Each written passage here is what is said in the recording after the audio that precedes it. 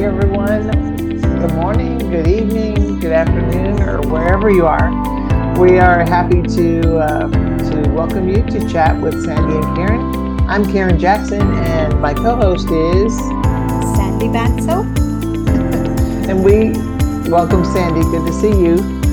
Uh, we have a very special guest. We have one of our own today, but well esteemed, and he's much more experienced in podcasting than we are. So we are so excited to welcome Alfonso Mendoza.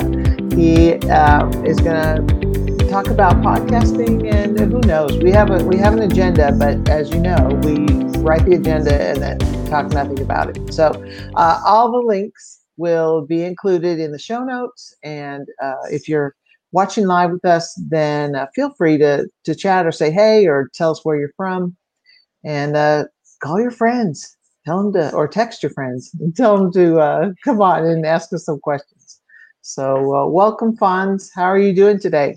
Hi, everybody. Good morning. I'm excited. I'm very caffeinated right now. I just prepped some of my favorite coffees, so I am ready to go. It's my brain juice. But again, thankful for you ladies and thankful for this invite to be here. As I was mentioning earlier, it's often that I don't get to be on the other side and getting asked the question. So I'm just really excited to be here and be part of your show. Thank you. Thank you so much. I appreciate you. Alfonso. Oh, would you prefer Alfonso or Fonz? Uh, Whichever you. Oh, we could just stay. Let's go with Fonz. Okay. Yeah. Fonz, tell us, how did you get into podcasting? Okay. Well, that's a great question. This all happened April 10th of 2020. That's when the first episode aired, and it all started just because during that time, obviously, it was everything had shut down. And so it was a time where everybody was doing PD, virtual PD. And so as I participated in some of the virtual PD, became familiar with some of the platforms, then I said, I can do this as, something maybe not necessarily geared into just demonstrating PD, but actually trying to find educators to just be one on one, have those conversations, hear what is happening, in their part of the world. Because I had educators from here in our local area in South Texas. And then, of course, that branched out to educators now globally. And so it all started with that intention of having people see things through a different lens as far as what was happening, and also to kind of let educators know that whatever it is that they're going through, whatever it is that they're feeling, they're seeing, they're hearing, that they're not alone in this. Because oftentimes, as educators, we work in silos. And I think the what has happened now in us being more connected and becoming connected educators, we're able to see that some of the same struggles that we may be going through are the same struggles that our colleagues, across the world are going through, and the same, and just in a different setting. So I think that kind of provides a little bit of that reassurance that although sometimes we may feel like, oh man, this is just me, maybe I'm not doing things right, maybe this is happening, though you can find somebody that you can relate to, whether it's locally in your area, statewide, nationally, but now even globally. So it now organically kind of morphed more into, I just want to hear your stories. I think oftentimes it's like I give PD a lot at work, and work on trainings, but sometimes during that time you don't have enough time to really get to know your audience, your teachers, and so on, and build that relationship. So with this now, it kind of morphed into, tell me your story. Mm. Tell us how you got into education, because everybody got into education in a different way. Some, like myself, I always vowed to never be in education, but fell into it and fell in love with it. And Mm. now it's just, share your story. Tell us what you're doing. Tell us your passion. What is your passion project? And it's been a wonderful experience for myself, and getting to know wonderful educators that we oftentimes see on Twitter that we're like, oh my goodness, they're just so they're edu famous, they're Twitter famous, they're this and that. And then when they come on the show, they are people just like you and I who've had to improvise, adapt, and overcome throughout their career. And it's great that you can relate to them and you Mm. get to know them as a person. So again, I know that was a long answer, but it started off with that, but now it's turned into just hearing people's stories. Brilliant. So, what did you want to become then? If it wasn't a teacher, Oh, what were your that dreams? yeah. Or So my dreams were to be rich and be rich quick. So actually, I was actually following Dr. Karen's footsteps now because congratulations on Dr. Karen who has just finished her master's in business administration. So cheers to you because Yes. I have Thank a you. degree in business administration. So Yeah. what I did is I went into business because as a high school student growing up and kind of making the decision of okay what is it that I want to be when I grow up, I said, well, I would look at my teachers and I was like, I don't want to be a teacher. And at that time a lot of friends were, yeah, I'm gonna go into the college of education and be a mm, teacher and so on. I was like, why? It's like, why do you want to do that? I was like, don't you just want to go and make money and all of that? So that was my goal. My goal is I went in, just blazing into the college setting, excited, taking my business courses, and I'm like, all right, I'm gonna make it. I'm learning my accounting, my marketing, and all that good stuff. And as soon as I got out and graduated, well, actually, let me go back just a little bit. That year that I'm graduating, one of my professors, it was the last class. I'll never forget him. His name's Dr. Thompson, and that was the last marketing course that I had. And this is what he said, and it really it still resonates to this day. He said, hey, all right, many of you are getting ready to graduate. He goes, I just got to tell you one thing.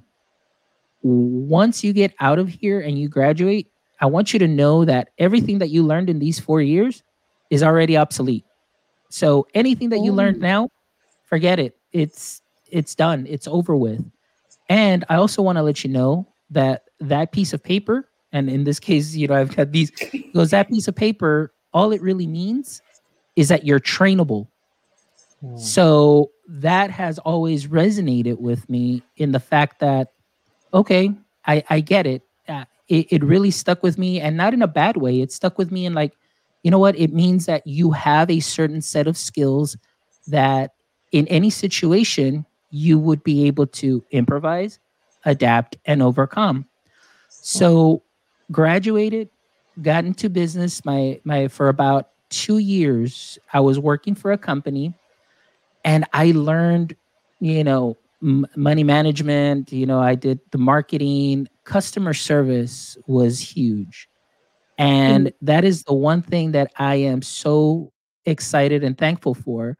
That I learned so much about customer service and knowing and meeting the needs of my customers in this particular company, which I won't mention names because but uh, then all of a sudden life takes a pivot, and life things happen.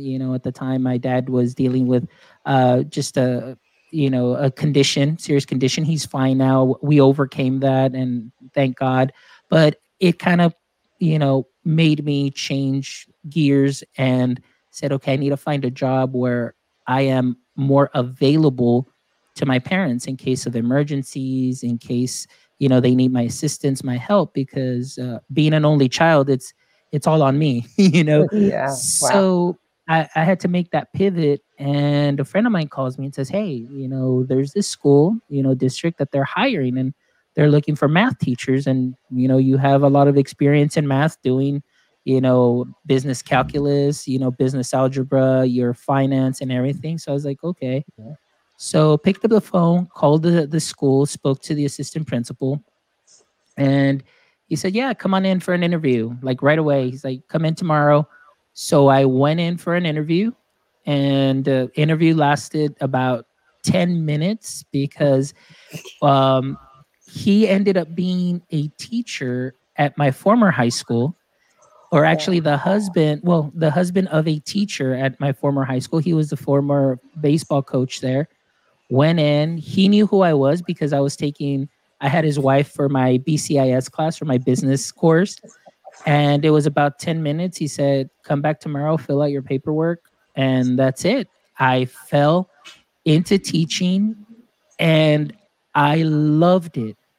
I Mm. loved it, not knowing anything about pedagogy, not knowing having any formal training, nothing. It was pretty much, we need a math teacher. And at that time, they're like, here are two binders. And in those binders are transparencies. They're like, here are your binders and go. And I'm like, okay.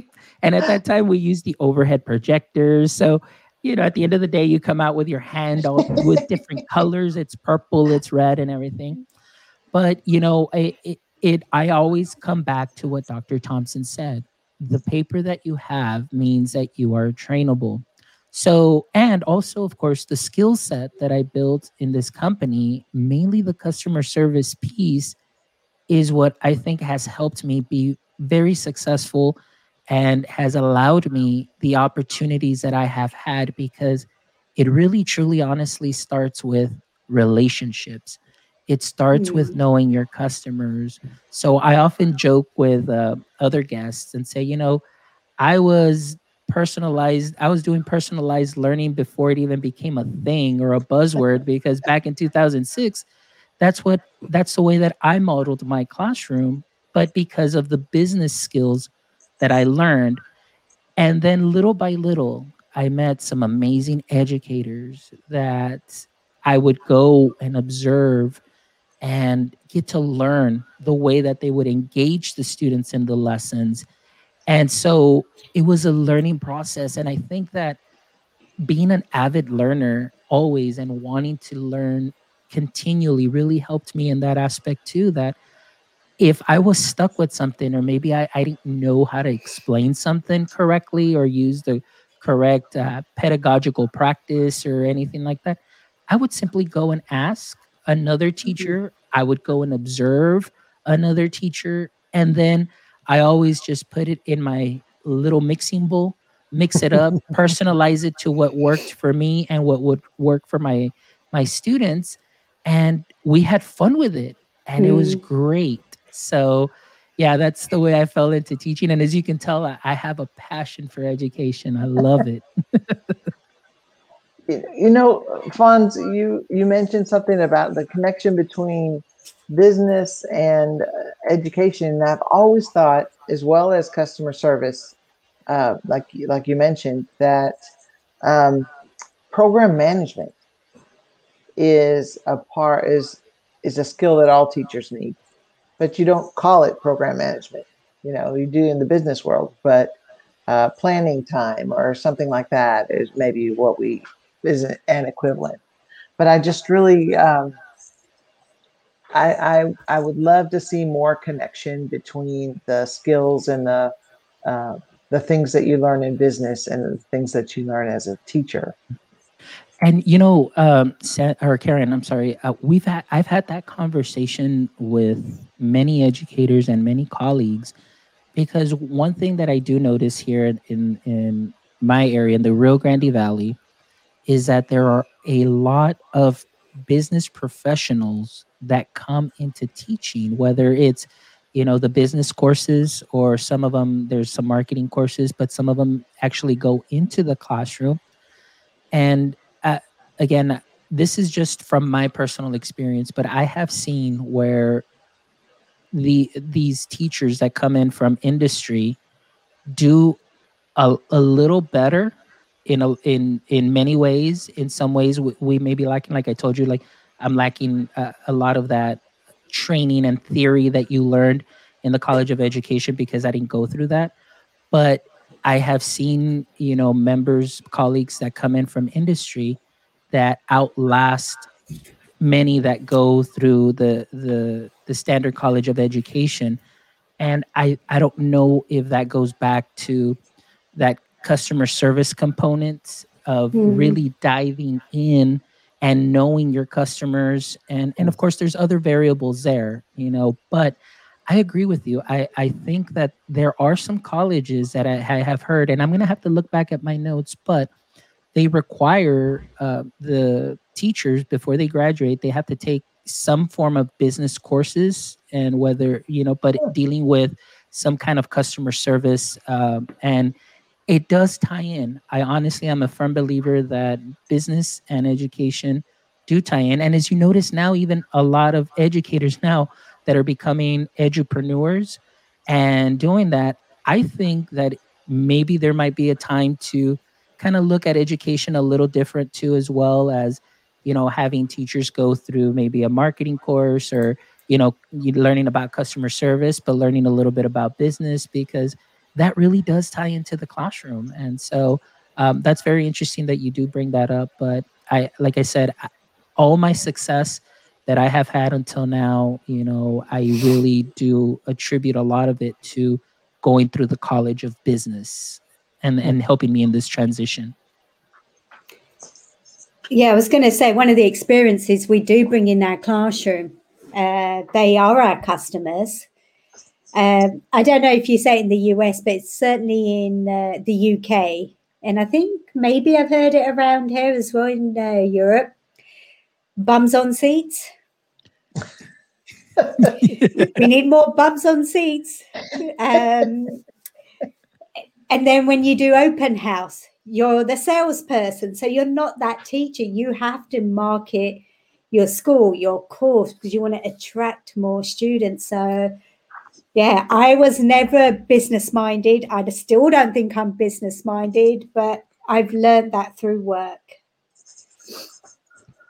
And I agree with you 100%, because Meet the Teacher Night, open house, anytime you're meeting parents, you're really, if you think about it, these parents at the beginning of the year, they're trusting their child with you. I mean, they know that you're there because, I mean, you're a teacher, you're an educator, you are certified, you are qualified, and so on.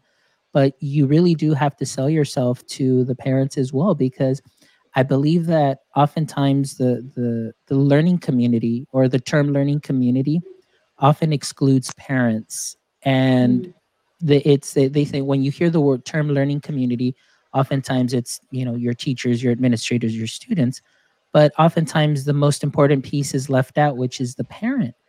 And I have always been a believer that if you include the parents in the very beginning in everything and all things that you do in the classroom, that helps your classroom community, your atmosphere in your classroom run a little bit smoother, because the students know that you have open communication with the parents.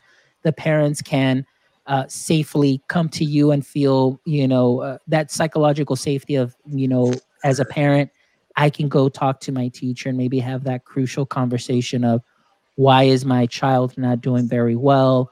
What can I do at home?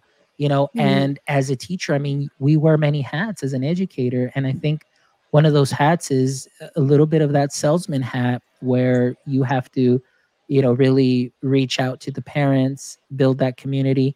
And then, of course, within your classroom, you have to sell yourself to the students. And one thing that I've learned right away is that if your students are really good at reading you, more than you think, and they're a lot brighter and smarter and more, kind of, they can pick up on things right away. And if you're not open and honest with them, if you're not straightforward with them right from the get-go, and maybe you start off with this persona that maybe you're trying to be, they can read right through that. And so the best thing to do is always just be open, honest, mutual respect for one another, and you start building that community.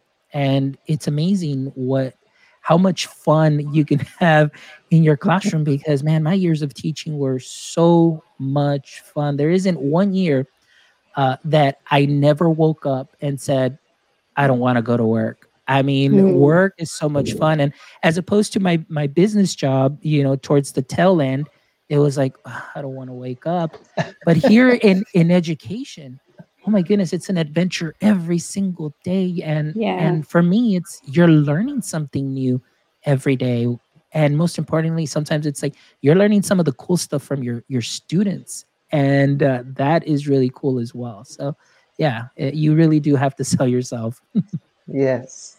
Yes. And you're also selling the curriculum too, Yes. because when the kids get fall in love with your subject area, they're gonna spend a couple hours on YouTube videos watching whatever your content is. They're gonna be so excited Mhm. because they want to teach themselves. Yeah, and And that that's something that is that you mentioned. I'm glad you said that because I think with the curriculum, there are teachers that see the curriculum and they kind of see it as like per se gospel per se. It's like, well, this is what's written and this is what I need to cover by this day, this day, this day, this day, and this is all that needs to be done. And but the curriculum serves as a guide. It's a Mm. guide. It's not gospel. It's not meant to be set in stone that you have to go through everything and right. meticulously, because there are ways as an educator that you can get creative where you can say, okay, if I'm on this unit, oh wow, wait a minute, I can blend something from the following unit in here that's going to help me lead into that. And that is where teachers can use that creative juice that and exercise their creative muscles.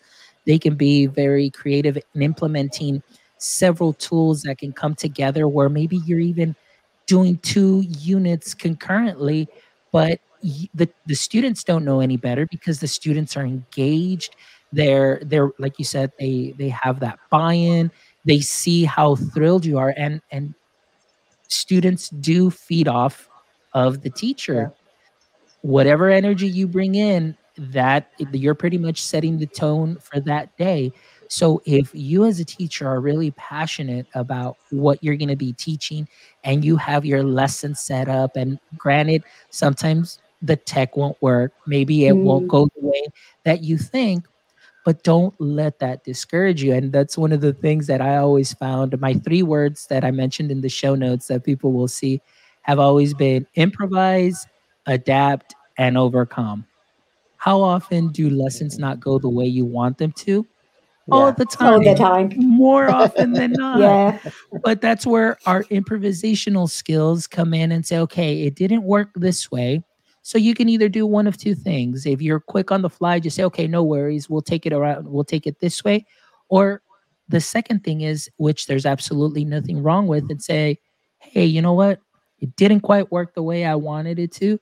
So let's just take a pause here and maybe we can revisit this tomorrow. And there's nothing wrong with letting your students know and say, hey, you know what? This isn't the way I had it planned and it didn't work out. We'll Mhm. revisit tomorrow. We'll come back to it and then you can prep. Oftentimes it's like, oh, you don't Yeah. want to let the students know that, oh my gosh, I failed and the lesson didn't go the way it did. But you're sharing a wonderful lesson with them that even as an adult, although you feel that many times you have things, you've got it together, something may happen. Well, what are you going to do about it? Some people can improvise on the fly. Others that are more, I guess go into deeper thought and maybe like to plan things out, just say, you know what, let's revisit. We'll come back and things will get better. And then you Mm. learn from what happened. But what I loved about this is that showing your vulnerability and sharing that with your students is also a very important lesson for them because they get to see that, it things may not always go the way they want it to go, and that it's okay to be vulnerable and it feels uncomfortable, but it's a good lesson in saying, hey, you know what, well, let's see what we can do. And maybe oftentimes it was my students that would be, hey, Mr. M, because they call me Mr. M, they're like, Mr. M, don't worry, check this out, we can do it this way.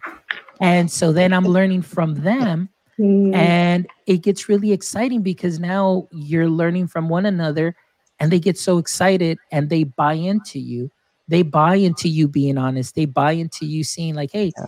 he's Yes. or she is a normal teacher.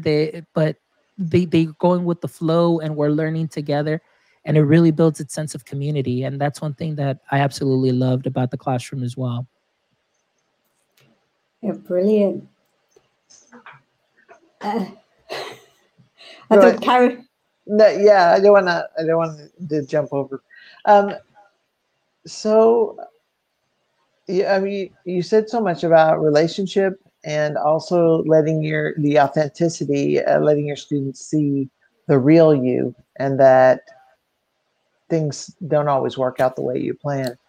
Um, it's so important for teachers. I think that's the thing that we're so passionate in college that those of us who went through education, we want to be the best teacher, and we want all our students to succeed, and we want them all to be engaged. And we're taking these theory classes, and we know how the brain works, and we know how students learn.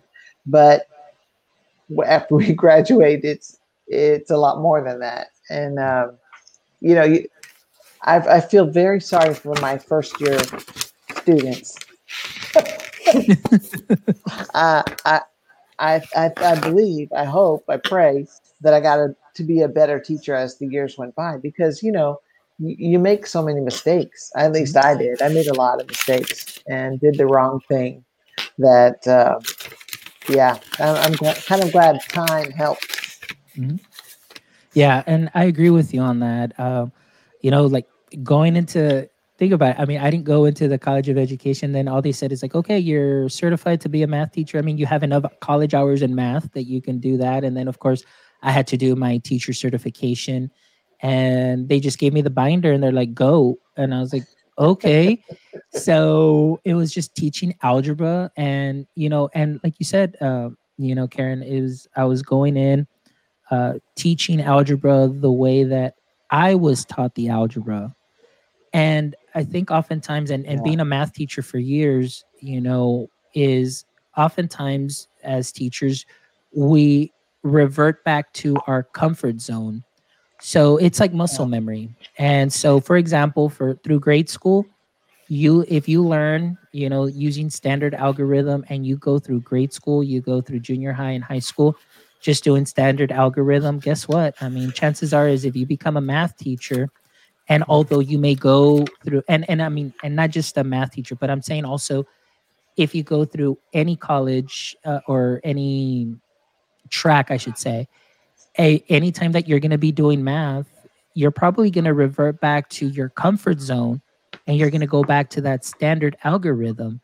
So it's kind of that fight or flight kind of deal. Like you come into the classroom and you're like, yeah, all right. And then all of a sudden it's like, oh my goodness, things aren't kind of going the way they should, or maybe the way they want me to do the math is a little different than what I learned in the College of Education or with what I know. But as a teacher, because you feel like, oh my goodness, the lesson has to go on, you're going to revert back to that muscle memory, and you're going to go back to that standard algorithm. Now, one thing that I learned as a math teacher for many years is that I was teaching oftentimes with the standard algorithm, and I was avoiding manipulatives. And the reason that I was avoiding manipulatives was because I didn't know how to use them. But now, as the years progressed, in the later part of my years, I learned a little bit more how manipulatives became a little bit more effective, and my students were doing a little bit better. And so now, one of the things that I told my content specialist, the math content specialist there that I work with, I said, Mr. Palomin, if I would have known what you're teaching now, the way that you're teaching the math and modeling with the concrete, the pictorial, the abstract, and using base 10 blocks, I would have been a better math teacher. And I even told them just kind of the same feeling that you just said right now. I was like, I feel like I did a disservice to my students, because I mean, not that there's anything wrong with the standard algorithm, but with the manipulatives, they would actually understand the math. They would have the number sense and know why 2 times 2 is 4, and not just see it as a math fact of something that they memorize, but they would actually visually see, they would touch, they would be able to understand those concepts. And so sometimes now I'm like, man, I hope those kids are doing well, and they're doing good, because you feel those things. But Yeah. I think that's all part of the growing too as well. And in us also, it really helps us as educators that are passionate to even continue to grow, that even though we've done things a certain way, hey, let's get out of our comfort zone and let's maybe learn it a different way and teach it a different way. to see what the results are. And oftentimes it could be very refreshing to do Mhm. things differently, because I think somebody, there was a guest that said, you've been teaching for 20 years, or have you been teaching the same lesson for 20 years? And I was like, ooh, wow, like that's going to hurt, Mm. So it's some of those things where continually it's important to seek that growth mindset, look at our practice. And there's nothing wrong with being a little critical of ourselves and say, hey, you know what? This didn't work out this way. What could I do different? There's nothing wrong with asking for help, because that's part of the learning process. And although we may not want to seem very vulnerable, or we may not want to feel, like we're inadequate, it we feel those things all the time with other things that are personal. But this is something that's professional, that is, you're having that immediate contact with teachers, that immediate contact with students, and in the end, the students are going to benefit from your growth. Right. They're going to benefit from you getting out of that comfort zone. And it you could do that one thing that they're going to remember forever, and they're going to say, wow, I learned this from this teacher. So I'm going to just add to that real quick on the importance of that. There was a substitute teacher that when I was in high school, he would always come in. He was a retired science teacher. His name was Mr. Rodriguez. He passed away several years ago. But as a substitute teacher, he would come into our science class. And here's what I loved about him. Number one, teacher would leave the lesson plans, and he's like, whatever, let's go ahead and I'm going to teach you these things. But he's a science teacher, so he knew, what we needed to know, but he made it so engaging, so fun. I mean, we were always happy when we would see him. And I'll never forget, and to this day I have never forgotten. One day on the board he wrote C. Hopkins Cafe. And we're like, what? He goes, that's your lesson for today. C. Hopkins Cafe. Remember that, because that's all you will ever need for science, and it's going to Mm. tie into everything. And so what it was an acronym like C. Hopkins Cafe. It's the seven elements from the periodic table that we are all made up of, or that we all need to live. So it was, of course, the C. Hopkins Cafe. You've got, I forgot them now, but I mean, but I'll never forget C. Hopkins. So if I look at them, but it's like, for example, like carbon or carbon, helium, oxygen, phosphorus, sodium, iodine, nitrogen, and I think the S was sodium. I missed the K. I missed one of those Calcium? there. Oxygen, Calcium? yeah, calcium, and so Potassium? on. Potassium. There we go. But see, like that still stuck with me, and that was back when I was That's in cool. ninth grade biology. Ninth grade Right. biology. Well, you know what? That gentleman, many years ago, I think it was maybe 6 or 7 years ago, I ran into him, and pardon me if I get a little emotional on this, because this story really means a lot. I ran into him. Um, I think it was at a doctor's office that I was there waiting, and I saw him, and I see him get up, and he's going to go to the water fountain. So I go up to the water fountain, and I said, Mr. Rodriguez, and he turned around, and I said, hi. I said, you probably don't remember me. He goes, no, no, like I don't remember. And he started talking, and his kind of like eyes were tearing up, because I guess he felt a little frustrated. He goes, I don't remember much anymore. And, Wow. and I told him, well, I just want to tell you something. I said, when I was in ninth grade biology, you would come into our teacher's class, and you taught us C. Hopkins Cafe. And I have never, ever, ever forgotten that from the moment that you shared that with me. His eyes teared up. His eyes teared up. And it was that special moment that I always told myself, when I became a teacher, I told myself, I'm not going to see the fruit of my labor till many years from now. Because right now, as a teacher, we're planting those seeds. And as a teacher, it's great when we get that immediate response and that immediate feedback of saying, okay, we're doing something well. And that's great, the immediacy of that. but you have to think about that the seed that you're planting is going to give fruit in the years to come. And hopefully one of these days, when I'm already old and into my 60s and so on, maybe one of my former students will remember and say, hey, Mr. Mendoza, I remember you teaching me this in elementary. I remember you teaching me this in high school. I may or may not see it, but I know that what I plant, what I sow, you know, it'll be rewarding.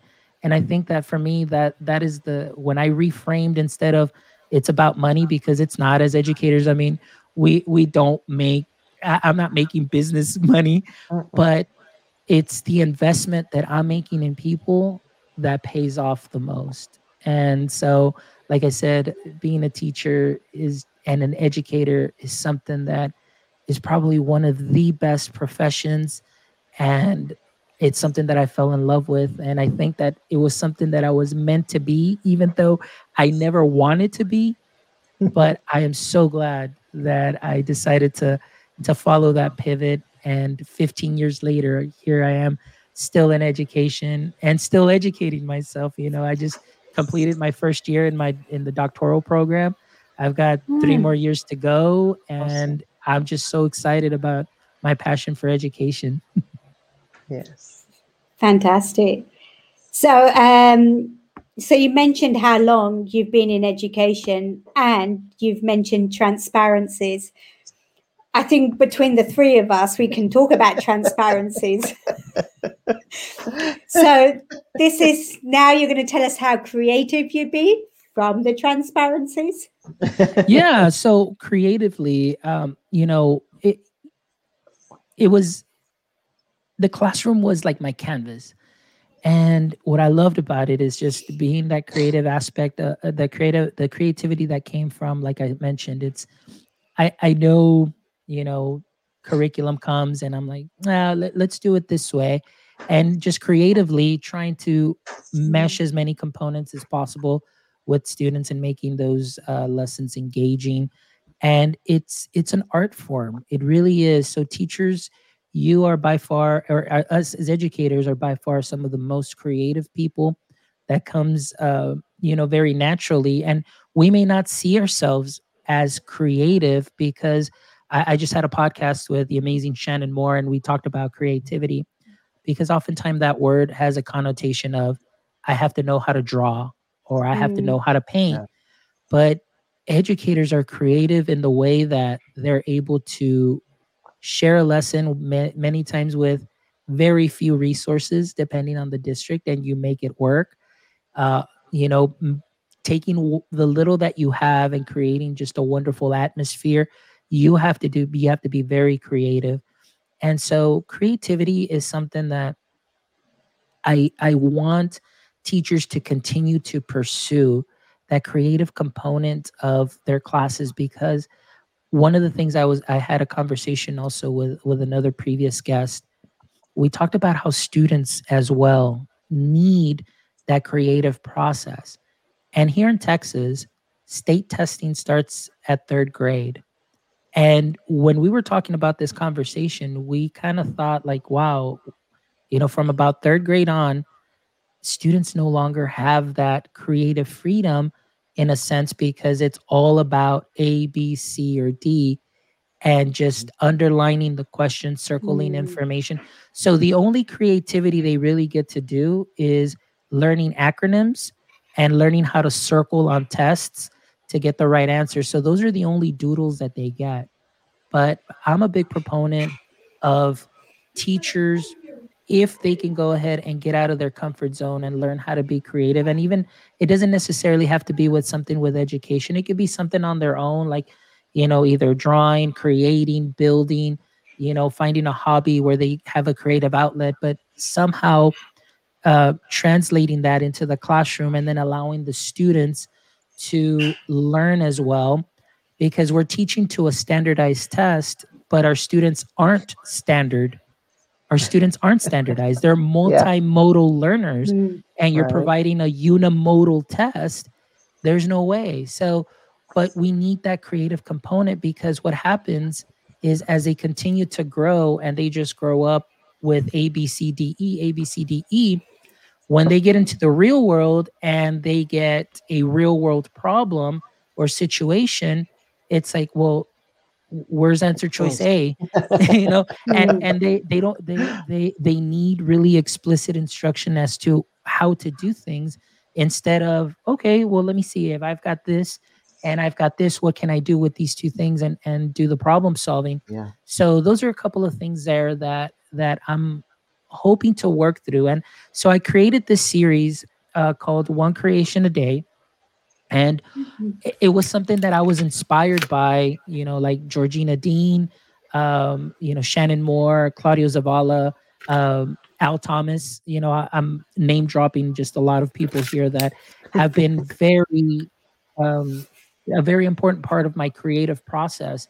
And so what I started, I set a mission for myself. The year 2021, my one word was to create.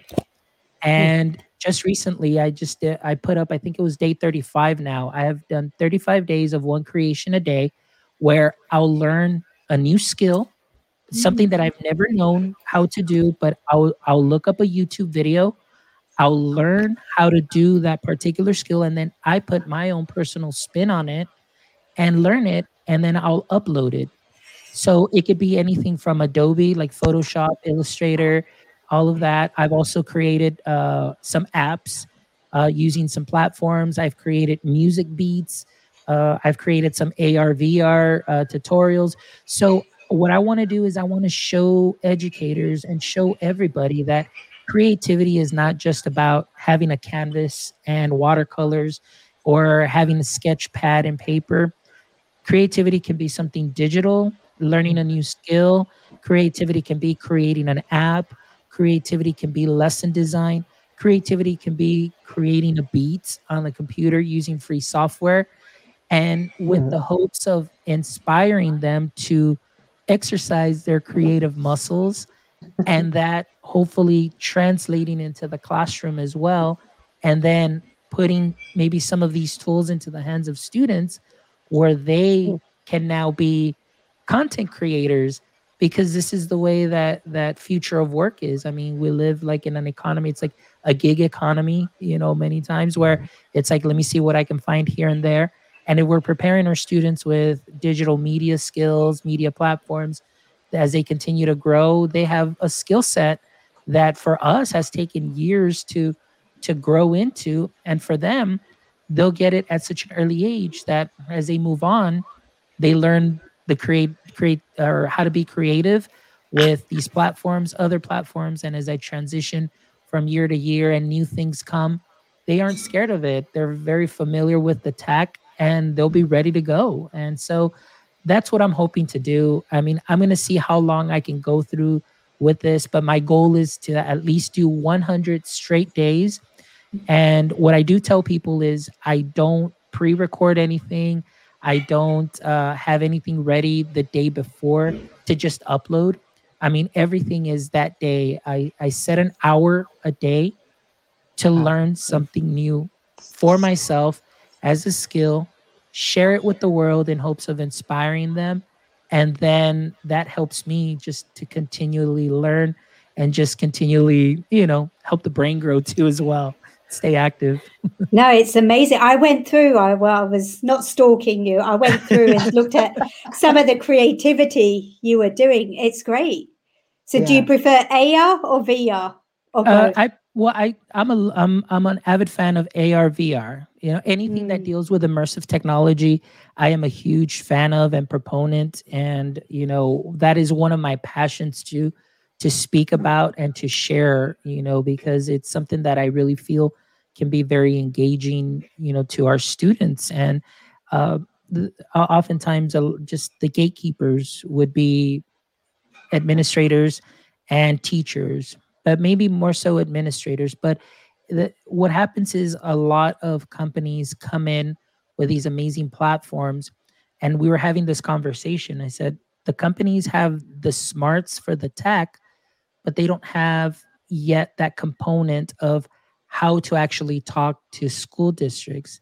And so I've talked to a couple of companies and said, look, if you ever want to be successful in education, you can have a great product, but if you don't have somebody on your team that is either a former teacher, maybe a former administrator, or somebody that can talk teacher, Teacher you're going to lingo. have, yeah, teacher lingo, you're going to have a hard time implementing your tool into a district. If you don't have Mm, anything in a curriculum, you're not going to be able to get into a district. Yeah, I mean, if you mention the word TEKS and you're in Texas, they're going to stop and listen. They'll listen, but you have to make sure that you're following their TEKS and you're aligned and everything. So there are many great tools that are out there, but it's just a matter of really uh, formulating the curriculum and saying, hey, this is what we offer. This is not just a gimmick, because AR True. VR it's not a gimmick. It's a tool and it's here, and we're using it a lot more than we really think we are, but we're not seeing the education aspect of it. mm, And for Yeah. me right now, I mean, this is the tech that can take your lessons. And we were talking about learning with multiple modalities. I mean, you've got your auditory, you've got your kinesthetic, you've got your visual, you've got that, everything, because you're either holding on to something like this, like a merge cube, you've got something here. And when we did our AR/VR chat, I said, when a student is holding something, you're making those connections to the eye, to the nerves, and you're creating Right. an mm, experience. It's that, and like we were talking, how the brain works, you're creating an experience. And Kim Murphy, who is amazing, she's from Texas also as well, said one thing that I always quote now. It's like, you don't have to worry about the wow factor in AR, VR. Yeah. That takes care of itself. It already has the wow factor. What we need to do is we need to make that connection and create the experience. So a lot of times, like I said, many people see it as that's a gimmick. It costs too much money. The students don't Yeah. understand. We're so quick to just say and dismiss things. It's like, let's give it a shot. Let's try it out. If it mm, works, great. If it doesn't, okay, well, let's tweak it. Is it me that maybe did something wrong? Is it the experience? And but slowly we need to start looking into those future technologies that are going to be coming. Whether we like it or not, they are already here. The future of work. I mean, you've got people that are using headsets to meet. There's no longer a need for offices. Yeah. Classrooms are now implementing AR, VR at the universities, where they have biology labs that the students can just, put on goggles, follow the simulation, and the professor gets to see it in real time. You're not spending any money on flasks. Nobody's blowing Yeah. anything up. Nobody's getting Everything is injured. in a safe place. And so it's coming. It's coming a lot. It's here, but it's going to be coming into education a lot more, a lot quicker than we think. So we just need to get ready for that, and just start working with our teachers. And that's the whole part of that growth mindset of not being scared of new tech, not being scared of new practices, new things. It's okay to feel uncomfortable at first, but give it a Yeah. shot. mm. I think your hour of creativity every day has really affected the way you look at things, or maybe the way you look at things has really affected the other. You know how it goes both ways. Um, Innovation always comes out, kind of trendy or silly or toy, or like I remember the first time I saw something on Quiver Vision. Mm. It was a fire truck that I held my Chromebook over it, and then the fire truck drove off, and there was water spraying, and my mind was blown. And as a teacher, I thought, oh my gosh, how can I use this? We could. Is there a way we could draw something and then have it animate like that? And it was just wonderful how when you first see an innovation, it does give you that wow factor, that's for sure. But creative teachers will look at that and say, I can use that in my classroom. Yeah. Yeah, and that's what it is, Karen. Like you said, it's just really looking at things through a different lens. Like I said, sometimes our vision as educators, because I think at myself in the very beginning, it was, this is the way things have to be done, because coming in, not going through education, I was just doing what I learned and what teachers were modeling for me. So, Right. okay, this is the way things need to be done. But then say, well, it's not working. It can work for them because maybe it's for their classroom, but there's nothing wrong. Like I mentioned earlier, it's like I would take the good from this teacher, the good from this teacher, and this teacher. Hmm. And I always use that analogy of the mixing bowl. Just pop it in my mixing bowl and mix it and make it my own, and how it's going to work for my classroom. So, even with that, that's part of the creative process, and just being able to see things through a different lens also really helps as well, Hmm. and again, it's nothing against teachers at all whatsoever, because it's always curriculum. So it's your laser focused on making sure that you start this day in August or September, and by the time the state test comes, you had to have already been finished with this. So you're hyper focused, you're laser focused on that, and so when something like this comes, it kind of like, no, I can't have anything disrupt my vision. I'm just straightforward. But if you just take some time and just look around and see and say, hey, you know what? This fits in with this fits in with this fits in with this. And I'm targeting all of these things, maybe just with one app, one AR experience you create. I mean, that's a win right there. And this, excuse me, and the students will remember that content. That's right. Absolutely. I have a final question. Sure. What hints and tips could you give to Karen and myself about podcasting? Okay, hints and tips for podcasting. Actually, I mean, you're doing a fine job. you're you're doing Thanks. great. I mean, you guys, and see, and here's the thing. And again, I'm gonna go back to people that have helped me. All it was is just click record, period. And just and this is what I love. Like this. Like I said, I it's not often I get to be on this side, but it's just all about a conversation. Just really getting to know people, giving them the time, giving them a platform, because there's so many creatives that are out there and educators that sometimes people don't give them the opportunity to share their passion. And so I think that as podcasters, depending on what you're doing, or the type of podcast, like I do more of a show, it's not so much geared, it's centered around educators, but we touch on education, but it's more knowing the person. So it just depending, your niche. But even then, don't even worry about that. And here's one piece of advice too that I want to give you. Don't worry about numbers. Don't worry about numbers. Please don't worry, because I've seen so many things happen to wonderful people that start podcasts that have this passion and are driven, and all of a sudden they see numbers and they're like, maybe this isn't for me. Maybe I feel like I don't belong within this circle. Maybe I feel, don't do that. It kind of happened maybe for me like about episode 25, 26, where it was like numbers and numbers and see who's watching.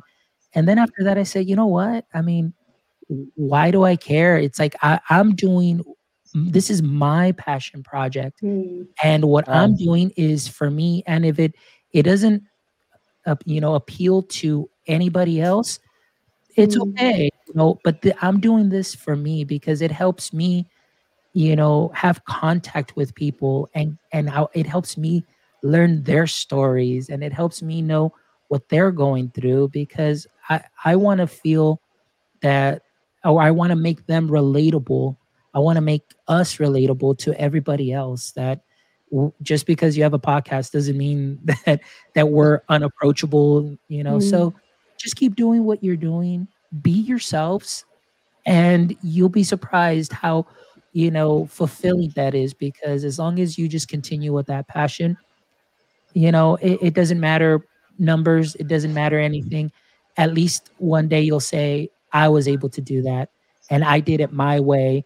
And whether somebody liked it or not, you know you're good. And always keep in mind that one little thing that somebody may listen to can really have a huge impact. Like you're planting those seeds. Like right now, all of your shows, there have been seeds that have been shared with the world and the listeners, and those seeds someday will definitely bloom, and you're going to be reaping some wonderful fruit from that, because the educator community is going to continue to grow. People are going to, say, hey, can I be on your show? I want to share my story. And it's amazing, so just keep clicking record, and don't look at numbers, and just continue forward with your passion. Awesome. Thank you. Thank you. Yes, such wise words. But on that note, Fonz, thank you so much for being on our show. Thank you for sharing your story, the inspiration that drove you to become a teacher, meeting your teachers from previous school years, 9th grade. And I'm sure you're going to meet your students as well. And in a few years, they'll be like, Mr. M, do you remember that lesson? Yes, I'm excited about that. Like I said, that means so much to me too as well. And of course, always moving forward and growing. So just if I can leave our viewers with just 3 parting words: improvise, adapt, and overcome. Yeah, definitely powerful words. That's beautiful. But yeah, thank you to all our listeners as well. And don't forget to log in, connect with us on @ChatWSK1 on Apple and Anchor. All right. Thank you, everyone. We really appreciate you. Thank you, Fonz. Thank you. It was a pleasure. Thank you. Bye-bye.